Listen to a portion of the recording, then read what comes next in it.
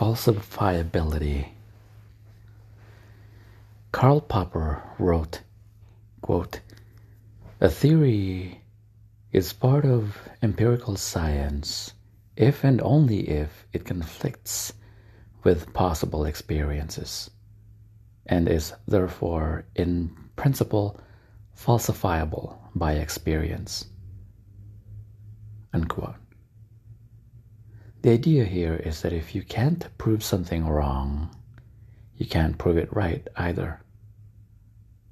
Thus, in Popper's words, science requires testability. Quote, "If observation shows that the predicted effect is definitely absent, then the theory is simply refuted." Unquote. This means a good theory must have an element of risk to it. Namely, it has to risk being wrong. It must be able to be proven wrong under stated conditions. In a true science, as opposed to a pseudoscience, the following statement can be easily made. Quote, "If X happens, it would show demonstrably that theory Y is not true." Unquote.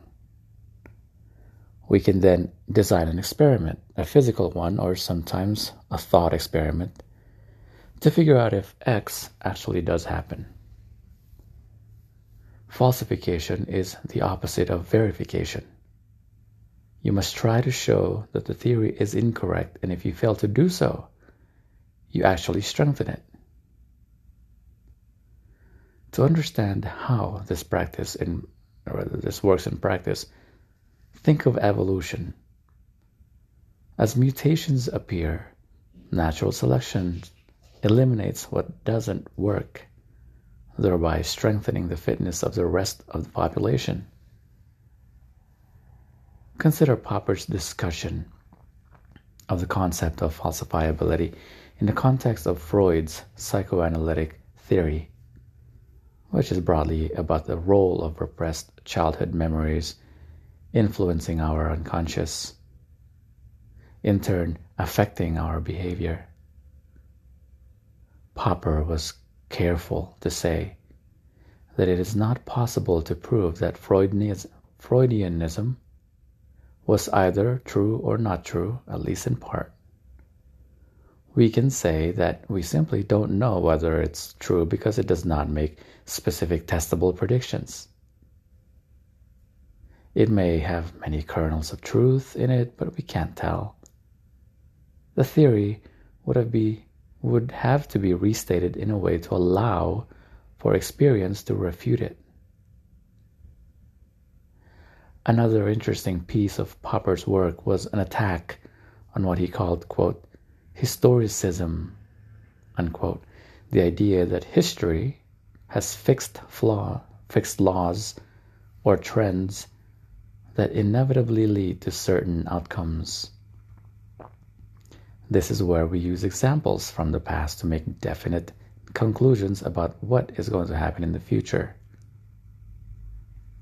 Popper considered this kind of thinking pseudoscience, or worse, a dangerous ideology that attempts wannabe state planners and utopians to control society.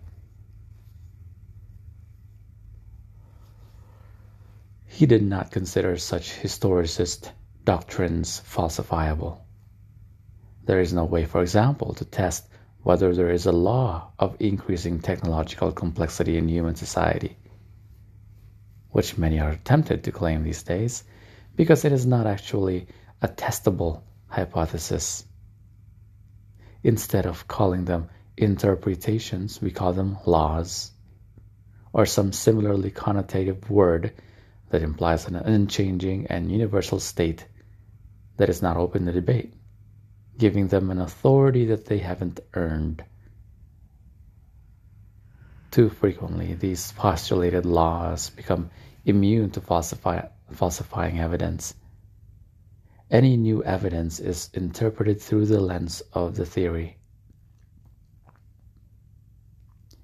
Karl Popper, he once said, "A theory is part of empirical science if and only if it conflicts with possible experiences and is therefore in principle falsifiable by experience.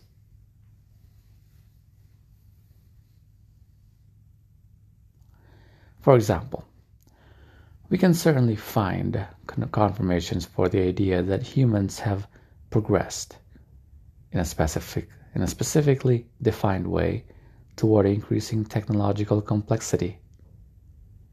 But is that a law of history in the inviolable sense? Was it always going to be this way? No matter what the starting conditions or developments along the way, were humans always going to increase our technological prowess? We really can't say. Here we hit on the problem of trying to assert any fundamental laws by which human history must inevitably progress. Trend is not destiny.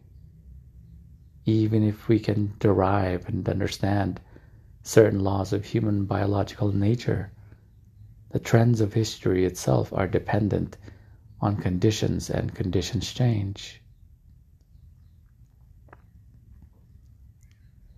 Bertrand Russell's classic example of the chicken that gets fed every day is a great illustration of this concept. Daily feedings have been going on for as long as the chicken has observed, and thus it supposes that these feedings are a guaranteed part of its life and will continue in perpetuity. The feedings appear as a law until the day the chicken gets its head chopped off. They are then revealed to be a trend, not a predictor of the future state of affairs.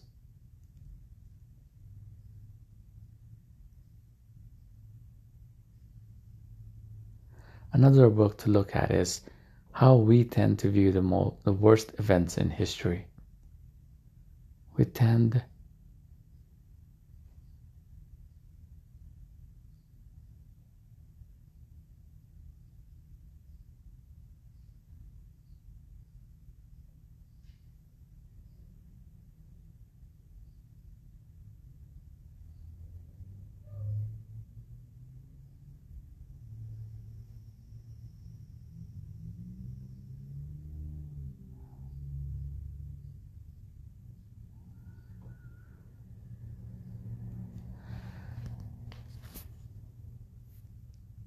Another way to look at it is how we tend to view the words worst events in history.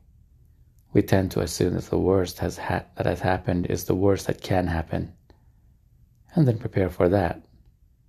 We forget that the quote-unquote the worst smashed a previous understanding of what was the worst. Therefore, we need to prepare more for the extremes allowable by physics rather than what has happened until now. Applying the filter of falsifiability helps us sort through which theories are most robust. If they can't ever be proven false because we have no way of testing them, then the best we can do is try to determine their probability of being true.